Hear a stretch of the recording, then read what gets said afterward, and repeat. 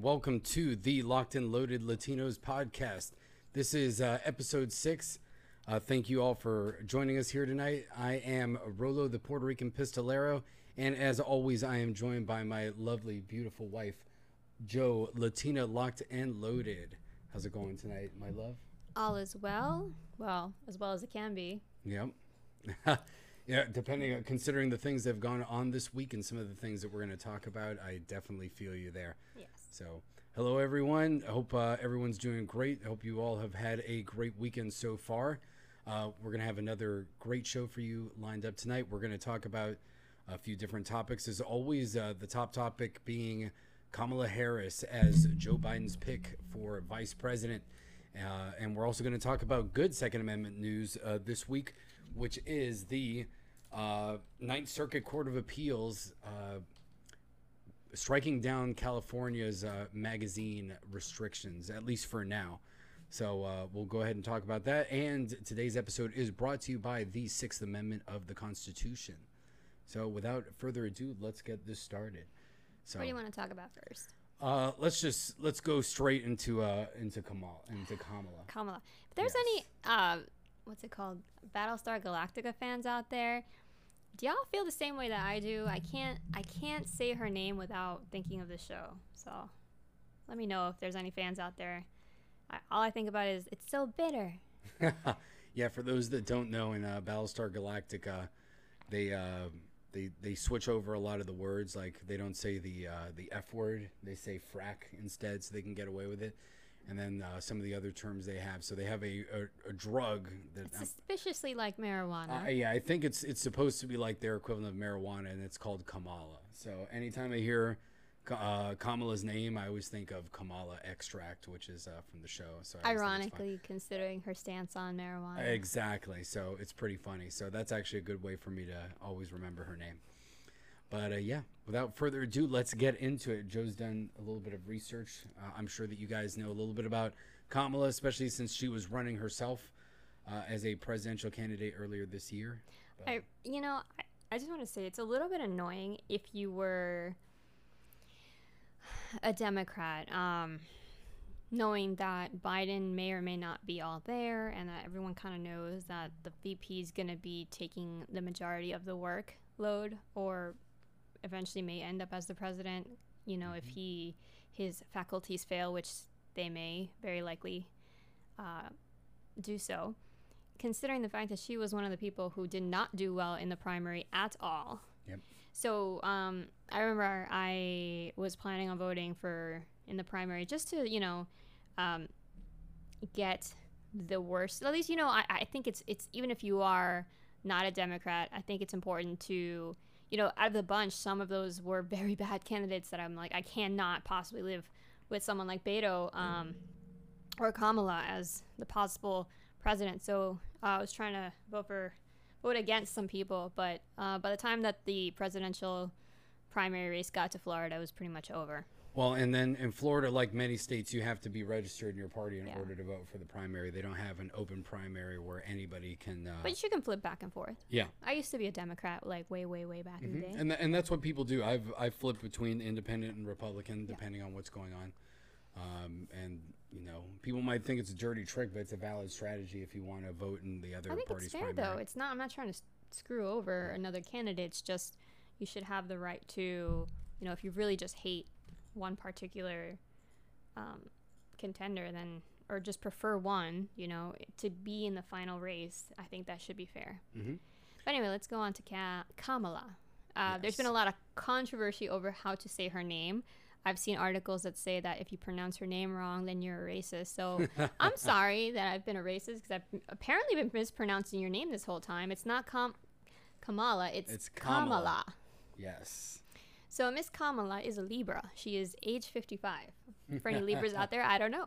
Just wanted, just in case you're into that personality thing. She is currently a U.S. Senator, the junior U.S. Senator from California. She was elected in the last major election, so she began her stint as a senator in January 2017, which means she does not have a lot of experience in the big boys playground, in the sandbox. Prior to that, she was Attorney General of California from January 20 2011 through January 2017. And prior to that, she was a district attorney of San Francisco from January 2004 through January 2011. She attended Howard University, and her background, even though Wikipedia states that she is the second African-American woman in the Senate, that's actually incorrect. If you go by how the definition of that is, her parents are actually immigrants. Her mother is from India, and her father is Jamaican. So technically, that doesn't make her African-American if you want to go by the definition that we usually use. She's West Indies. She's Asian and West Indies, Caribbean. But that's fine, But I just think it's cute that they're trying to portray her that way to gain points, because right now it's, very favorable to be, of course, But it's kind of sad because, it is sad because it's historic it would be historic on her own merits being a mixed race. Of course, it doesn't. Person, you don't have which to. is the smallest minority of all. Of course. So, and I mean, how funny was it that years ago when she became a senator, they were raving about that she's the first Indian American. Yes, I saw senator. that. I saw that on Instagram that someone had actually posted the article from 2016 when she became a senator, and the headline was "First Indian American to become a senator." Mm-hmm. Now it's the juxtaposition is first African American female potentially to become a vice president. Yes. So. Or first black female, however they want to spin it. Woman of color. I mean, I think they specifically wrote African American, which is technically not correct. Mm-hmm.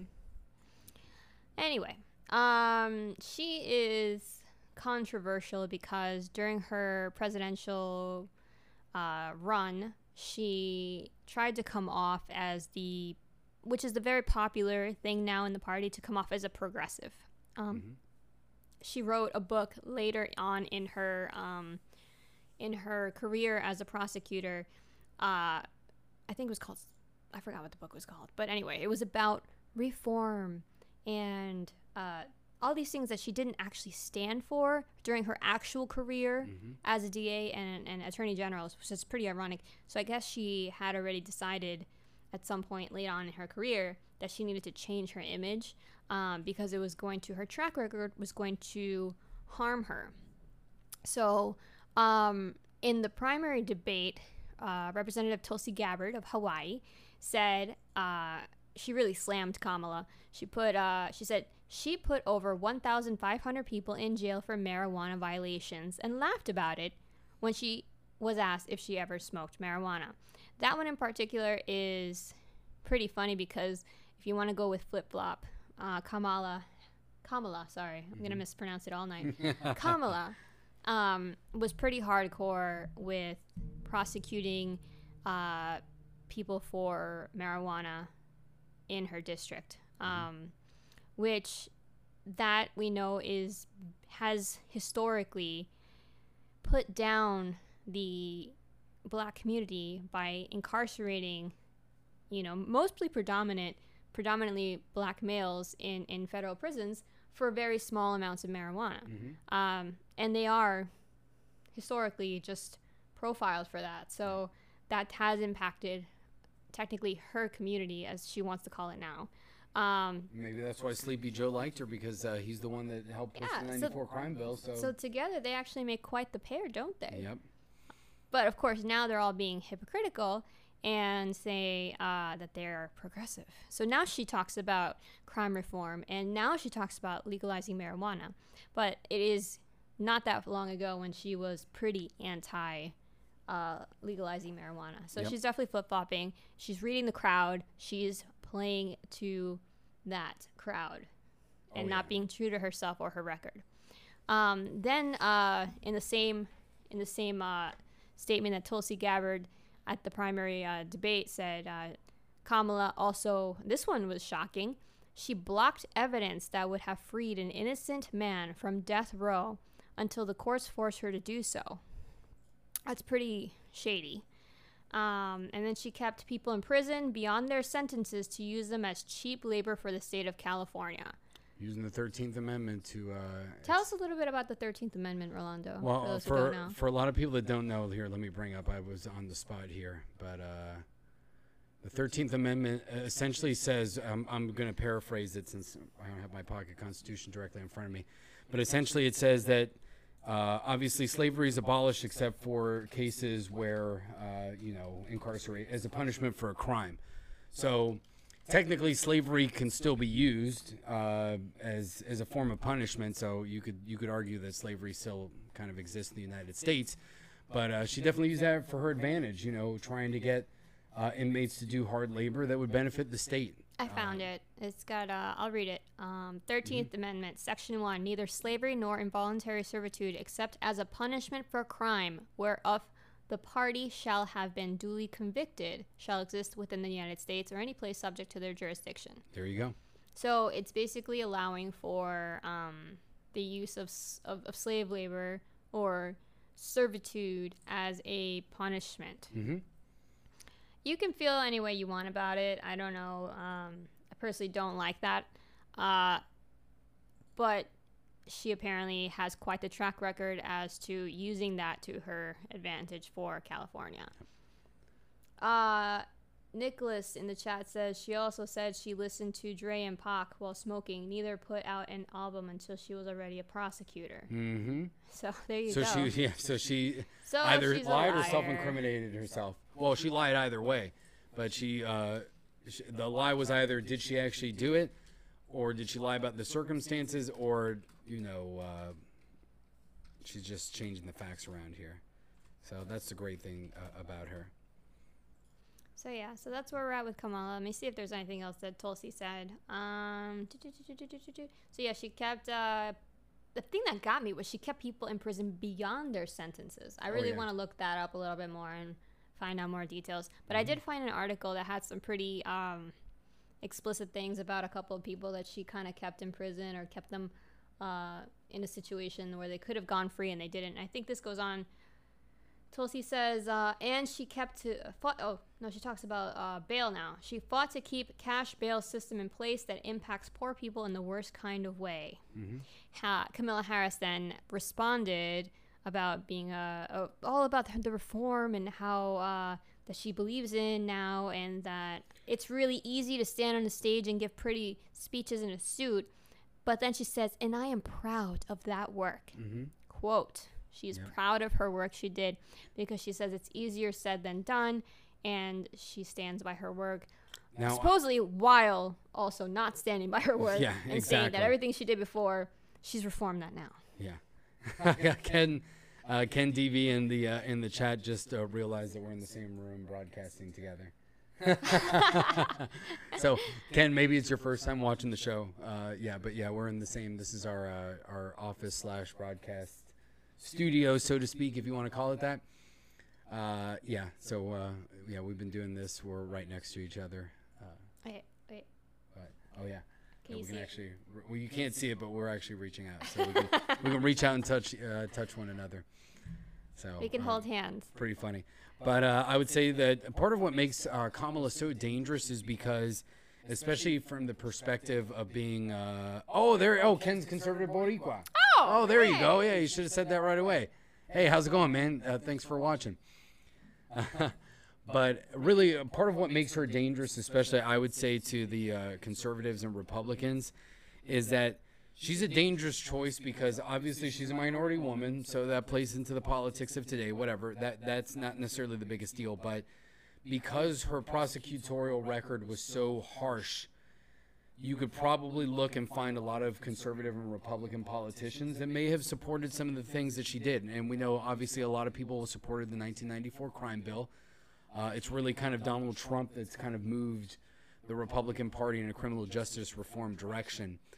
So that's really what makes her dangerous. So we can go after her on the Second Amendment big time. Mm-hmm. But if you're a conservative trying to go after her for her record as a DA, it's going to be a lot more difficult because you'll probably find a lot of examples, on the conservative side where people may have supported some of those policies. Now, will you be able to find somebody that was as malicious as she was, or seem to be gleeful about what she did, I don't necessarily think so. And that really speaks a lot to her character as a candidate and as a person. So that's really what makes her dangerous. Let me read this one section of the article that I shared with Yes, go for Orlando a little while ago. As Attorney General, she weaponized technicalities to keep wrongfully convicted people behind bars rather than allow them new trials with competent counsel and prosecutors willing to play fair. One of them, Kevin Cooper, is on death row. Another, George Gage, will die in prison without intervention from the governor. In both cases, Harris had the power to change the outcome. She could have demanded DNA testing in Cooper's case. She refused. She could have conceded Gage's conviction was based on the prosecutor's decision to suppress evidence that devastated the credibility of the sole witnesses against him. She didn't. There you go. She's pretty malicious. So, okay, I get what you're saying in terms of, like, most conservatives are hard on crime. Yeah. But in this or at case... least historically. Historically, yeah. But in this case, I just have a hard time not getting annoyed with her for being this way and then pretending to be something else. Well, yeah, it's the level of hypocrisy, and it's really the lack of scrutiny that we're seeing on that side of the aisle, which is no surprise. Really, that's how politics is. Especially, we know that the left tends to be pretty bending the truth and being dishonest and throwing smoke screens is pretty much par for the course for how the progressives do business nowadays. And then one more thing. In 2015, I'm reading this article again. In 2015, when called upon by the Legislative Black Caucus to support bills that would have mandated that all police officers wear body-worn cameras and that the Attorney General's office investigate the lethal officer-involved shootings, she declined.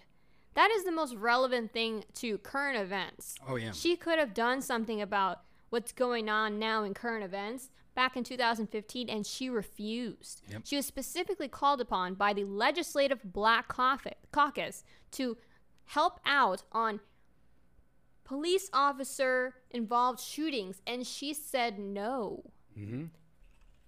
Yep. That's crazy. That is absolutely bananas. Yeah. G-Dubs writes in the chat, hard on crime versus putting millions in prison is different. It depends on how you look at it. I think if we look at historically how the parties kind of advertise tough on crime, a lot of times they do look at incarceration rates because they're like, well, we can successfully prosecute people for these crimes, and from a prosecutor's perspective, that's seen as successful. Now, I don't necessarily look at it that way because there are many laws that we could argue are either unconstitutional or the punishment is way too severe for the crime, especially when we compare. Let's take, for example, a victimless crime versus a murder, rape, or something like that. So there are times when you will see, obviously it can vary state to state, but how many times have we heard of, let's say, a 3 strikes you're out sort of circumstance that would have been, really right there with the 94 crime bill. You could get arrested multiple times for, selling marijuana, a small amount, and then you get thrown in prison for a decade or two, and you see sex offenders get out with short time. That's obviously a totally different discussion, and it's beyond kind of the realm of what we speak about here in our expertise. But it's tough. I do think that in the past, though, you could point to a lot of Republicans saying like, oh, we threw these guys in prison for this much stuff and that. I think the conservative movement has moved away towards that. I know that especially Donald Trump has been more on criminal justice reform. So I think things are shifting as far as that, but I think I do think that that's partially the reason why Biden chose her, and not just the fact that he had a metaphorical gun pointed to his head by basically a lot of black liberals and the leftists saying that he needed to choose a woman, a black woman. Now, speaking of guns that you just said, mm-hmm. in terms of the Second Amendment, because this is a Second Amendment podcast. That's what we want to talk about. Yeah. Kamala Harris, what is her stance on gun control? Do you know what her stance on gun control is? It's pretty bad. So this is something that she said during the primary. She says that she would give Congress 100 days to pass effective gun control policies, and if they did not, she would do a presidential. I keep calling it an edict because in my head, like That's what an executive order feels An like. executive order is. It's like she's going to pass an edict. Queen Kamala will pass an edict. A presidential blah, blah, blah. You just said that. Executive order. Executive order, sorry. That's the correct term for it. To basically do it herself. So, which is cute because anytime that Donald Trump uses that power, it's unconstitutional. But whenever a Democrat uses it, it's okay because it's for the greater good, right? So anyway, so that's something you have to look forward to. DACA is an example of that. Yeah, exactly, DACA. For those not keeping score. So here's the gist of, we already talked about Joe, good old Joe, Sleepy Joe, and what he's for those planning. of us that might be joining us for the first time, you can check out, I believe it was episode 4 of the podcast. We discussed Joe Biden's gun control policy. Was it last week? No, it was episode 4. Okay. Yeah. So we already talked. We went over in detail Joe Biden's gun control policy, which is pretty bad. Just a recap, he's planning on holding gun manufacturers responsible for any deaths. He's planning on limiting how often you can buy guns and ammo. He's banning ARs and other high-capacity magazines and all that stuff, and mandatory buyback. Yep. That was the big one, too. And, so you got to look forward to that if he's the president. So Kamala has said that she's going to do that. And, why am I talking so much about the VP? Because we all know that Joe may not be around very long, so she may very well be the president if it goes sideways. And I believe that there was a poll. I'm not sure where it came. I'm not sure if it was Rasmussen or one of the other big polling outfits out there, essentially said something like 60 to 65% of Democrats actually think that whoever the VP is going to be the president. And by the way, she recently doubled down on that mandatory buyback. She supports that very much so.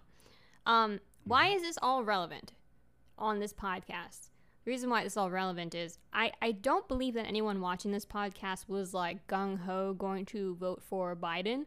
By the way, speaking of that lack of gung-ho-ness, I was doing my hashtags on Instagram, and I added hashtag Trump 2020. Then I did hashtag Joe Biden or looked up Biden.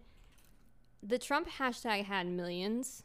The Biden Harris or just Biden by itself had less than 500,000.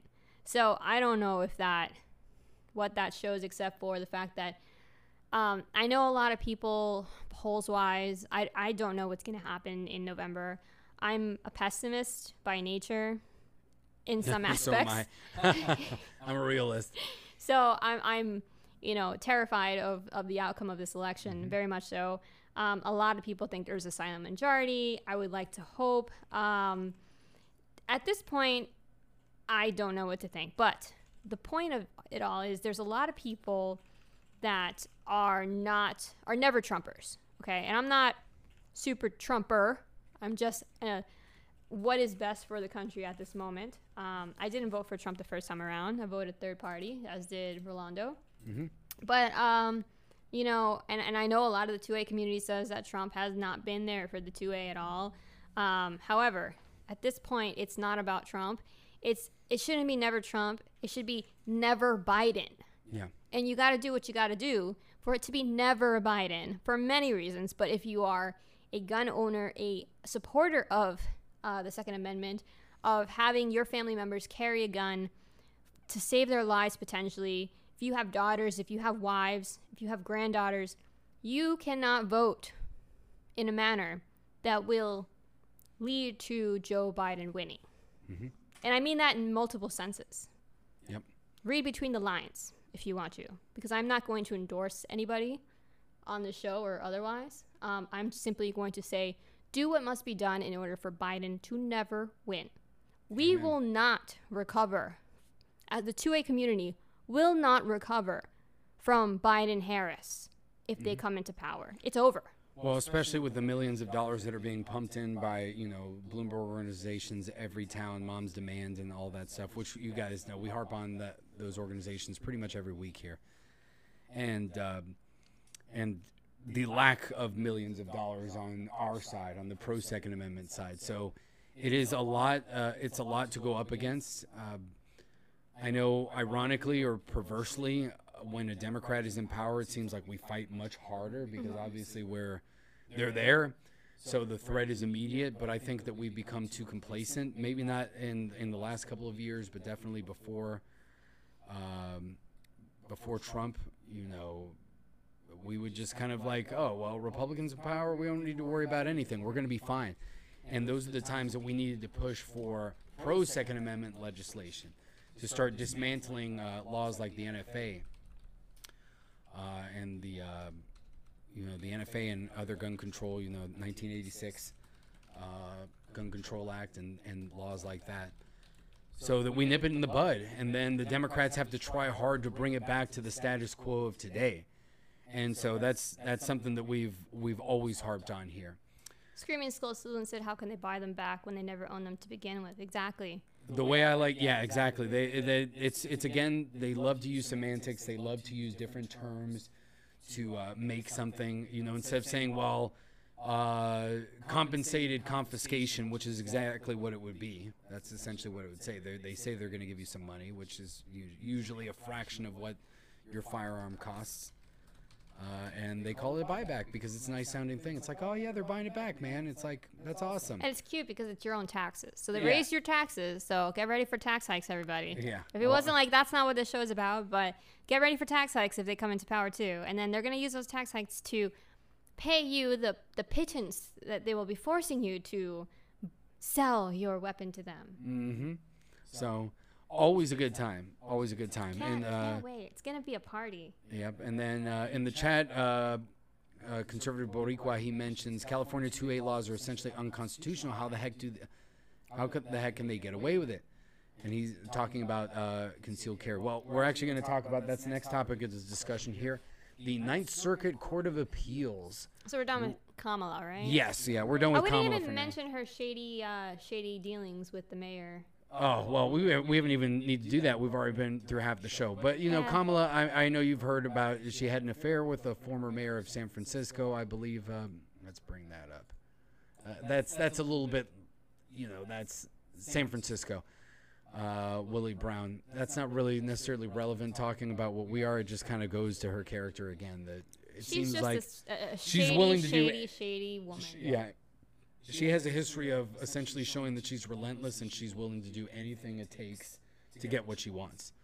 And that's what makes her a formidable adversary that we need to respect, at least in that regard. And she's good. Have you ever heard her? And she can cry on demand. She can do all that good stuff. Oh, yeah. I'm surprised. I want to know what her major was at Howard University. I would not be surprised if it was theater. Ooh, well, she lives in Cali, so maybe she had some of her Hollywood she probably folks took an improv class. Give her some acting Anyway, classes. now I'll allow you to move on to California. Now that I'm done venting about Kamala. Oh, I'm sure that she will be the topic of discussion many times in the future for us. Hopefully not. Hopefully not. Hopefully until November, and we'll never talk about her again. And we will never ever talk about her again. Unless she says something stupid Goodbye. in Congress after that.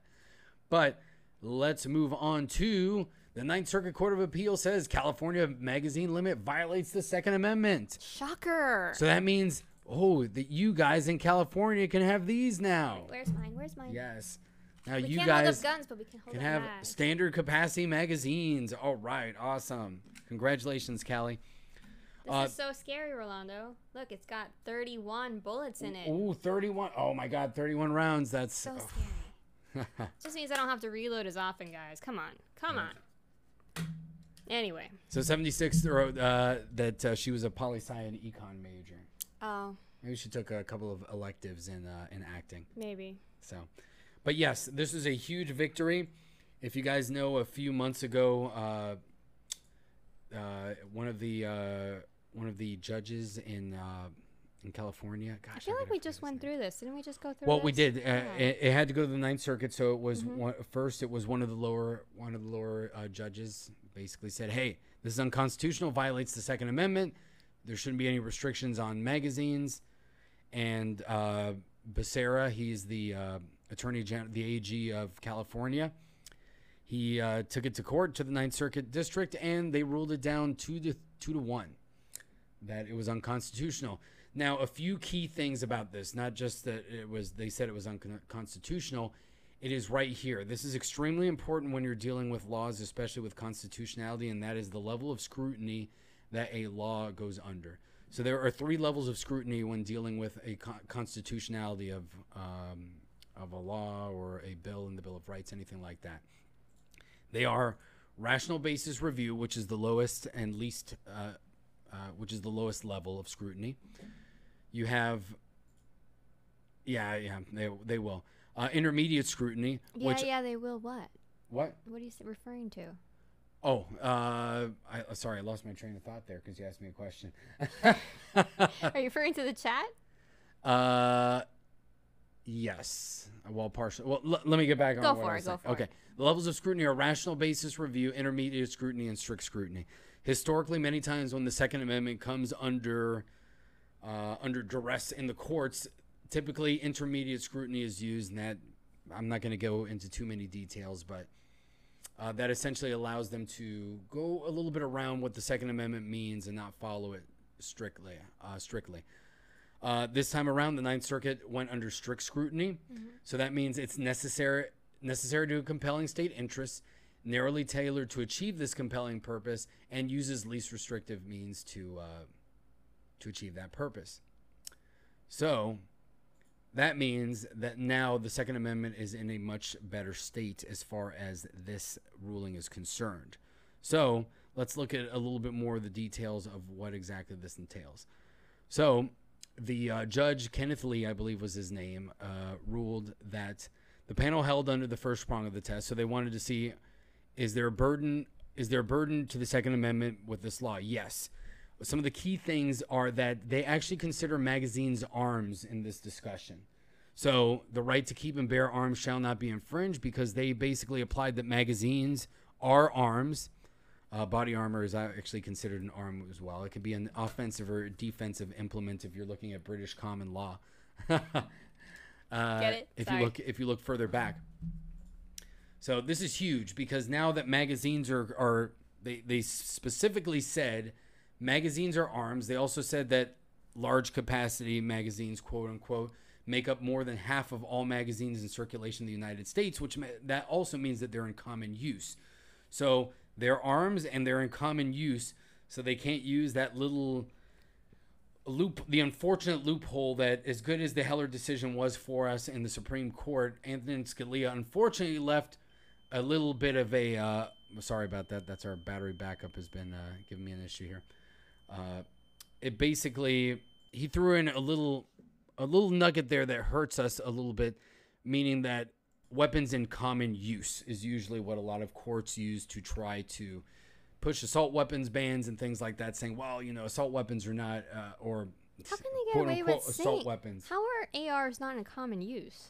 I need to look at the stats there because I feel like everybody that owns a gun has an AR. Well, and who decides what common use is? Exactly. What's the threshold of that? Like, do you know how many guns are? Does it have to be like over 5% or 10% or 50%?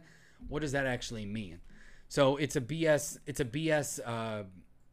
Basically. The problem is it's not. They didn't BS define standard. that. They didn't Exactly. define that, so it's open to interpretation and therefore makes it dangerous. Yes, but that's what makes what these judges did here so good, is that even using those restrictions that we have in place and those technicalities, he basically said common use and their arms. So that means violation of the Second Amendment if you put any restrictions on them. Glock MCK. Oh, sorry.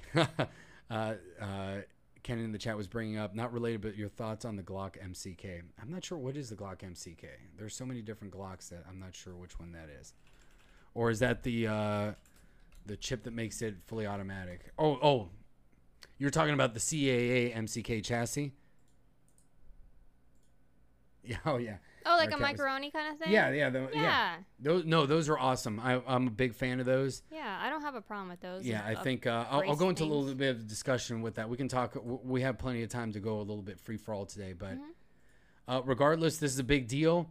Right now, obviously, 76 mentioned that California is obviously going to appeal this. So until that appeal goes through, they're going to slow walk it. You can't necessarily order and get your magazines right away. However, I know that Brownells, Palmetto State Armory, and all those companies are actually allowing you to submit an order for a magazine. But they're holding them. They'll hold them for you so that you don't lose your place.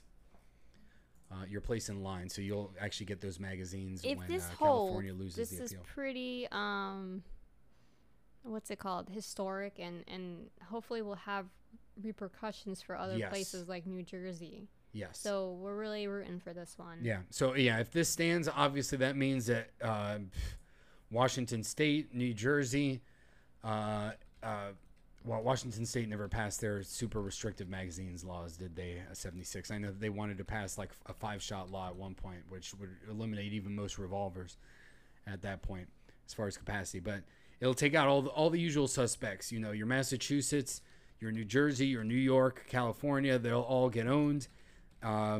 People able to bring up and use this as case law as an example. And it may actually go up to the Supreme Court if they continue trying to fight this, and they'll be forced to take it up. Now, hopefully, this will be the law of the land for now. They will win that appeal, and we'll be good to go, and we can start setting a precedence throughout the country, and other states can become free again, and it'll be an issue that we don't have to deal with for a long time. And we can move on to something else like getting the NFA repealed, which would be awesome.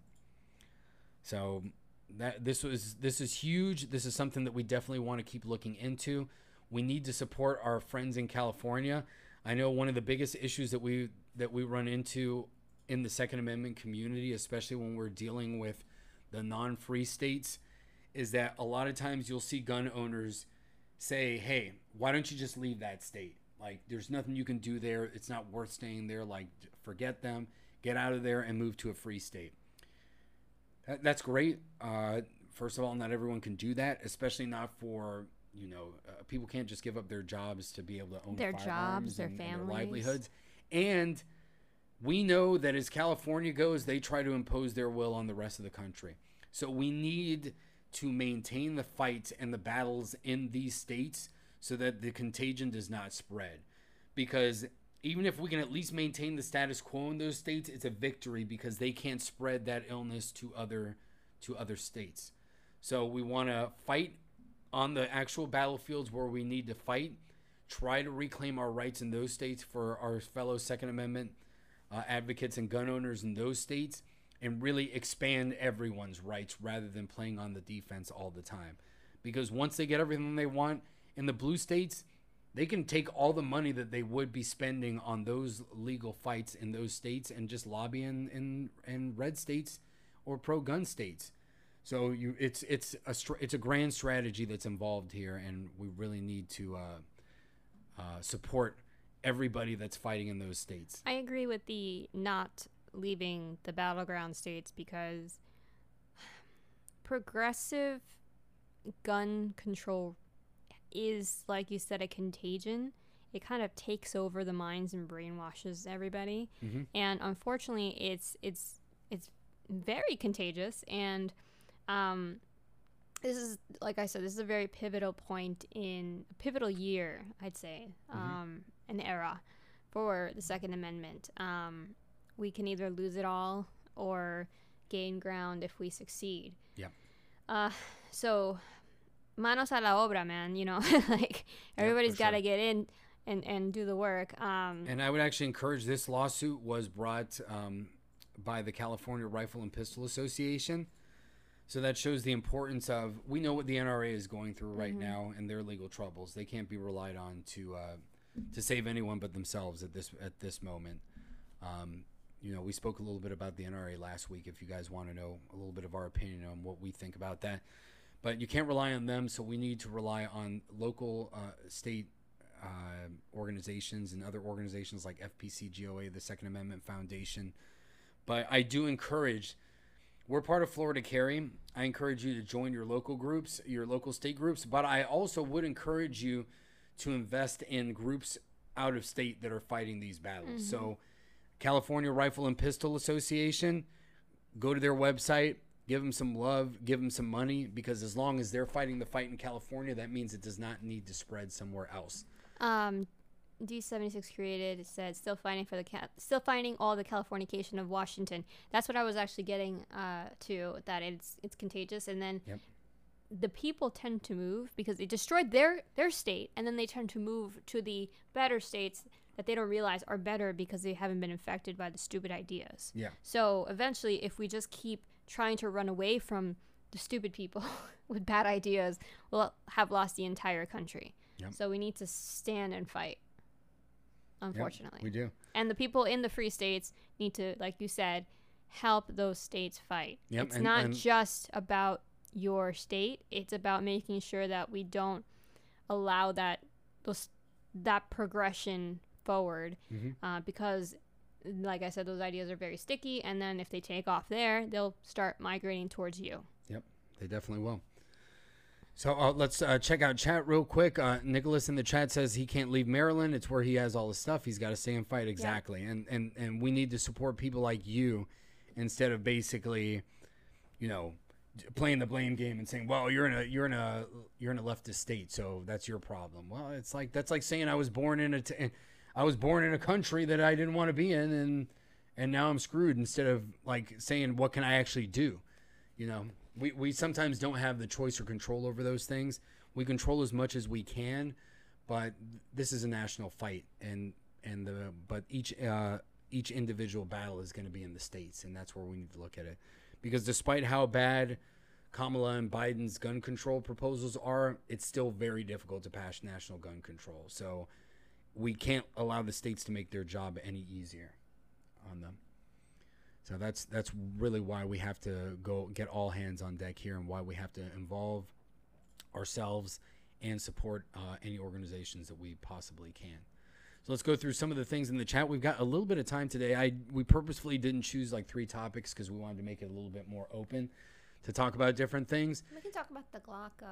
Yeah. Let's bring up the micro-roni over there. So I believe in the chat that Ken was bringing up the micro-roni, the Glock. I so want one of those. CAMCK. So let's bring up a picture over here so that everybody can see what we're talking about in case you haven't heard of it. I was playing around with one at SHOT Show. Unfortunately, they didn't have. I don't own a Glock, so I was waiting to see if they would make one for the CZ, because that's my preferred handgun. So yeah, I'm a huge fan of anything. If anybody knows me in my collection, I love PCCs, or pistol caliber carbines. It goes back to I mean the concept of a PCC really goes back to the Old West. I want to say, where you would have your desperados, your cowboys, your lawmen, anybody out there, you would have your long gun, and you would also have your revolver. And what was great is you would carry the same thing, usually 45 long Colt back in the day. So you'd have the same ammunition for both your long gun and your pistol, which you can imagine how useful that would be. And I think, and despite the fact that you're shooting a pistol round out of a rifle, you tend to get more velocity. Now, things like the micro-roni and things like this, obviously what they do is they brace your pistol to allow, to basically give you the stability of using a long gun while still having your pistol. So you kind of get the best of both worlds, where you don't have to invest in a gun that may be illegal in your state, or that, you don't want to spend another $500 to $800 on getting a dedicated PCC that may use different magazines than your gun, even though a lot of them do. Especially if you use a Glock, you're usually in luck. My Kel-Tec Sub 2000 uses Glock magazines. I think it's awesome, and it really just makes things very useful, especially if you're carrying it in a defensive situation, or you're thinking about SHTF or an apocalyptic situation. Then you only know you can stockpile on one round or caliber, and you can be flexible. But yeah. So things like this, any braces, there's a few different ones now. Actually, there's a ton of them coming out now. I know that there's another one that's a little bit slimmer than this one, and I think it's only $100. So Nicholas, he wants to get the P320 chassis for his kid. Yep, and since the P320 is catching on, since for those that don't know, the 6-hour P320, the U.S. Army actually chose that platform as their standard sidearm now. So that would be the M17 and the M18 are the military designations. So you're definitely going to see a lot more accessories for the SIGs now. They're going to catch on. Usually a lot of times we see almost everything takes Glock magazines. You'll see some MMP, some Beretta, things like that. But now with the P320s coming, really becoming very popular, you're going to see a lot more accessories for that. And the great thing about the P320 and a lot of these new SIG pistols is that you can actually remove the you can interchange the slides, the grips, and the actual serial number is on the internal component rather than the entire gun.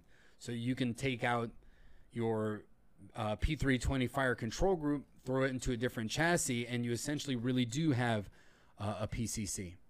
So yes, they usually do have a reciprocating charging handle because obviously it'll snug into the slide right there. Mm-hmm. I believe they usually catch on to the slide serrations, so it's going to move back and forth. But if you've ever shot one, it's not a big deal. It doesn't really stick out very far in handling one. So it's not something as annoying like a Gen 1 Streebog, or if you've ever shot a Scar 17 or something like that where your thumb is going to get broken off if you stick it in the wrong place when that bolt handle is reciprocating. It can be pretty nasty. Would this even work for something that's would this only work for it wouldn't work for my CZ, right? Because it has the double action. I don't think that would matter. They would obviously just have to make the chassis be able to handle the hammer, which I'm not sure if in this one you can do it. This one's currently not. No. Yeah, so I think you're mostly going to see it with striker fired pistols just because there's less to worry about. So who knows? I don't know if anybody makes them for double action guns or any hammer fired weapon.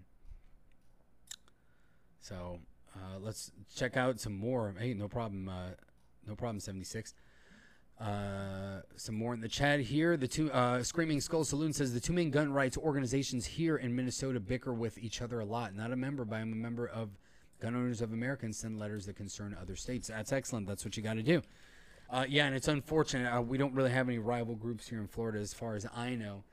Florida Carry seems to be the top dog in town, and they've been getting a lot better over the last few years. They've had some good legal victories, especially when it comes to stopping preemption laws, which would allow basically local municipalities. If you think it's bad enough that when you cross state borders, you have to worry about gun laws changing and you becoming a felon, think about what would happen if you crossed your own county line and you had different restrictions. Mm-hmm. So Florida has what's called preemption, which prevents that from happening. It means the state law is the law of the land, and they can't do that. But some states don't have that protection, so it's something that's another thing that you have to worry about, and that's a dirty tactic that they like to use to make it a pain in the butt for you to own a firearm, because you can literally cross the street and now this gun that I own is illegal, and I would be a felon just for owning it, even though inside my house in the same state, it's totally fine. But that is how it is. But let's talk a little bit about ammunition, because I see that Screaming Skull was able to say, how have you guys been doing on ammo, chat? That's something that I'm really curious about. What have you guys been looking out for? We were actually speaking with our good friend Argo J. If you guys don't follow him on social media, check him out. He's a great advocate. We were speaking with him yesterday, and he was telling us that even he couldn't find 9mm ammo everywhere.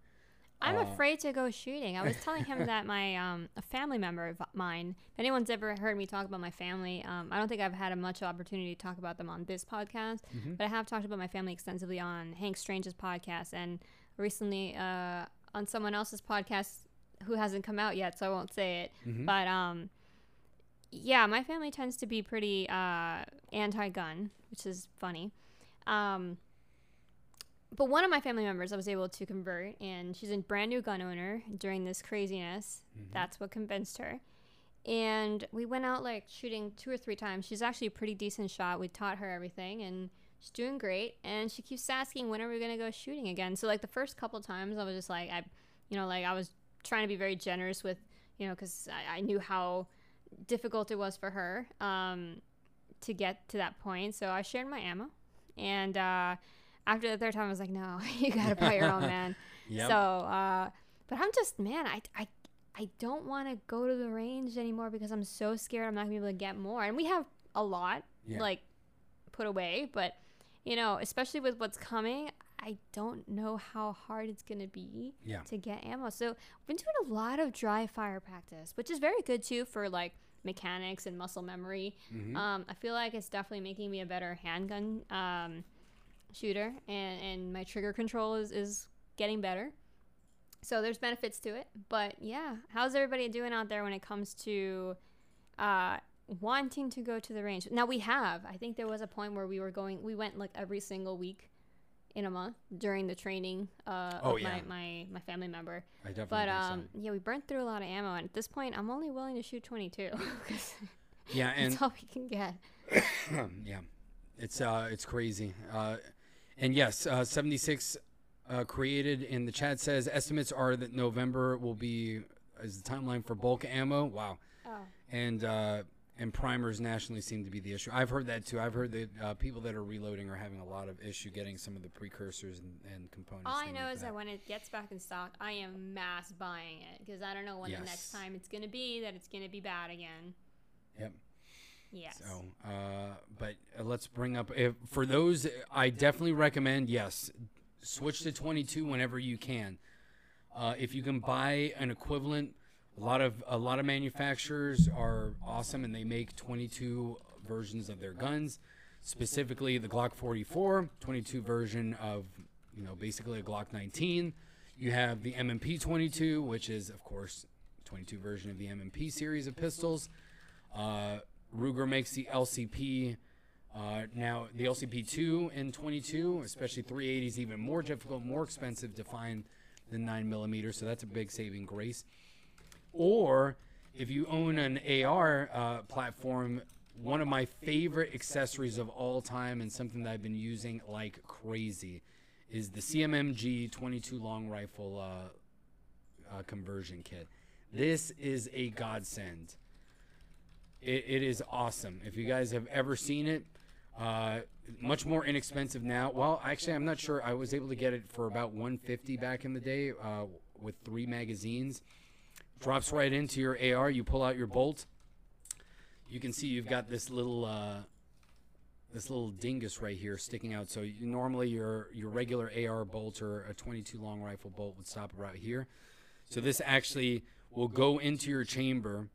So it'll be nice and snug in your 223 or 5.56 chamber, and your 22 long rifle rounds will actually go out through that.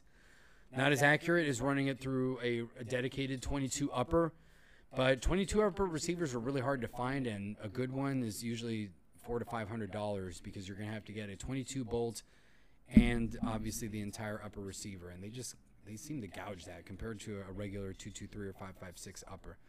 But this is awesome. The rounds are the magazines are 25 rounders.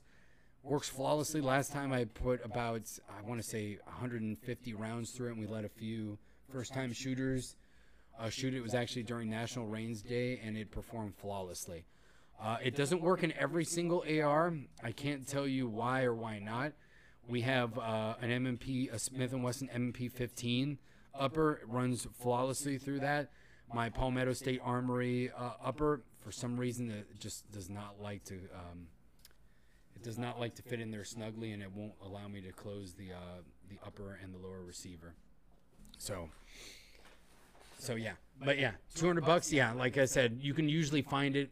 It goes on sale a lot. Maybe now the secret is out, and people are buying it up more. But I've seen it for as low as $150.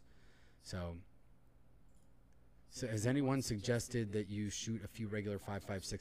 No, I haven't heard that before. It would make sense to me. I'm crazy about cleaning my guns, so that's usually not a problem. Typically, every time Joe will testify to this, after I come from the range, I spend like 2 hours cleaning all my guns after I get back from the range. So I'm pretty meticulous about that. I'm not like Lucas T-Rex Arms over here that says you can run an AR for like 10 years without cleaning it and it'll still work. That's not how I am. I baby my stuff, whether it's the cheapest 22 pistol to, Joe's CZ. Like I treat them all like they're Nighthawk 1911s. Well, because you have to. You're relying on them to save your life possibly one day. So it's a little bit silly, in my opinion, to treat your stuff like dirt and just assume it's going to work because it's supposed to work. Whatever. Just maintain your stuff. Not that hard. Mm-hmm. Yeah. And by the way, this is a great tool for teaching as well. Not only will it save you ammo, expensive ammo, but also it's great because people who are afraid of ARs, once you show them it's just a 22, they'll get, gain that confidence and shoot it, and it has less recoil, and it's an absolutely amazing way to get people into carbine shooting and get them over that hump of especially with the fear. sound. Yes. Yeah. If That's you worked only, wonderfully for our friends. Yeah, especially if you're dealing with range restrictions that we're having in a lot of states. So, for example, we don't really have range restrictions down here anymore, but the public ranges that are outdoors still seem to be closed down here in South Florida. Sadly. So we've had no choice but to use indoor ranges. So having a 22 alternative is not as loud, especially when you're bringing novice shooters. Sometimes it'll get on you. So there you go. No copper on a 22. ARs are not made for that. So that's G-Dubs talking about cleaning out 22. So good words of advice there. And now it's time for our sponsor, the Sixth Amendment. Yes. So on this week, for those of you that do not know or that may be new to the show, we take the final segment of each episode. We go over one of the amendments of the Bill of Rights, and we read it in English and then in Spanish for those that are their English may not be their first language, or anybody that's new to the country, or anybody that, they might be second generation or third generation. Maybe your parents or grandparents don't speak English very well, but they want to know more about the United States and the Constitution. Here's a nice source for that. Do you want it in English or in Spanish first? I will read it in English, and then you can go in Spanish. Go for it. So we are on the Sixth Amendment this week, which states, in all criminal prosecutions, the accused shall enjoy the right to a speedy and public trial by an impartial jury of the state and district wherein the crime shall have been committed, which district shall have been previously ascertained by law, and to be informed of the nature and cause of the accusation, to be confronted with the witnesses against him, to have compulsory process for obtaining witnesses in his favor, and to have the assistance of counsel for his defense. Enmienda número 6. En toda causa criminal, el acusado gozará del derecho de ser juzgado rápidamente y en público por un jurado imparcial del distrito y estado en que el delito se haya cometido. Distrito que deberá haber sido determinado previamente por la ley, así como de que se le haga saber la naturaleza y causa de la acusación, de que se le caerá con los testigos que dispongan en su contra, de que se obligue a comparecer a los testigos que le favorezcan y de contar con la ayuda de un abogado que lo defienda. There you go. The Second Amendment in... the Second Amendment? I mean, the Sixth Amendment in Spanish. Sorry. What are we going to do when we run out of Constitution, Rolando? Don't worry. I have ideas for that. You think I haven't thought about that? We can go over different parts of the Constitution. Now, obviously, some of them are really complicated and very long, so we won't go. But we'll go through some of the highlights. So, awesome. Smoke Oak Barbecue says that our local range is actually open. Tamiami Gun Range is closed. I thought Markham Park Gun Range was open. Tamiami, I don't know. I've never been there before, but I thought Markham was still closed, but maybe it isn't. Oh, my goodness. So if it isn't, then you know where I'm going to go next weekend. Yes. I take that back. I will be going to the range. I miss shooting outdoors so much. Yes, it is so... Especially with the mask wearing. Like, the glasses and the mask and then the indoor thing. And no. Like, that's just... I'm all fogged up. It's terrible. I can't see. I'd rather just be outside. So... Yay, thanks for that info. I hope it's right. I'm very excited now. That would definitely be awesome. All right. Well, that is... I also gave you spoilers for episode 13 earlier. And didn't want to I know we did. We talked a little bit about the 13th Amendment today. But, it's cool. We got to give you guys something to look forward to, right? So, all right. Well, hey, as always, thank you so much. Oh, I did want to give an update, a personal update. I know that last week I had mentioned my grandmother, and I asked you guys to have her in your thoughts and prayers. Unfortunately, she did pass away this past Tuesday. My father, her direct son, and my mother were able to be there. So thankfully they were there. The funeral was yesterday, and a lot of my family was able to be there in Puerto Rico. Unfortunately, because of the different restrictions that they have, we weren't able to make it, but just thank you for those that had her in your thoughts. I know that she's in a better place, and I love you, abuela, and I love all my family. It's something that it's been tough this week, but we've gotten through it, and I know that she's in a better place now. But sorry to end on kind of that note, but I just wanted to let anyone know that was concerned about that last week. But next week we'll be back. Obviously, we're going to talk about the Seventh Amendment next week. We'll see what other topics we have. Maybe I've been promising a guest for a long time. Lucky number 7. We'll definitely work on that.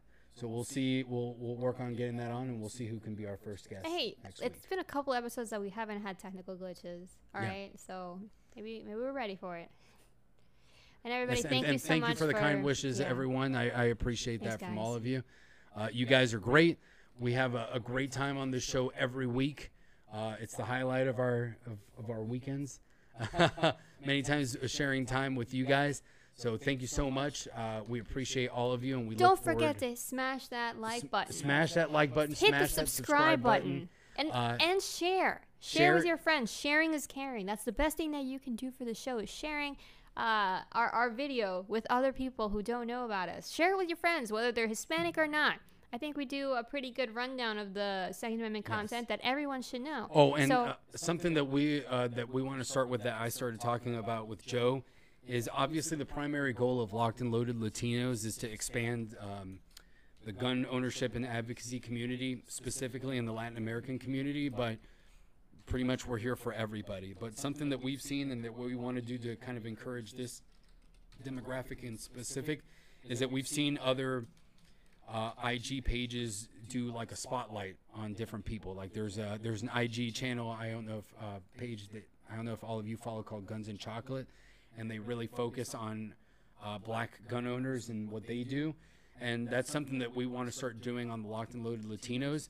So if you're a Locked and Loaded Latino yourself, you go out on the range, take out your family or anybody like that. Send us an email. And you've got some photos. Yeah. Feel free to either DM us on Instagram, send us a message if you want us to share that photo.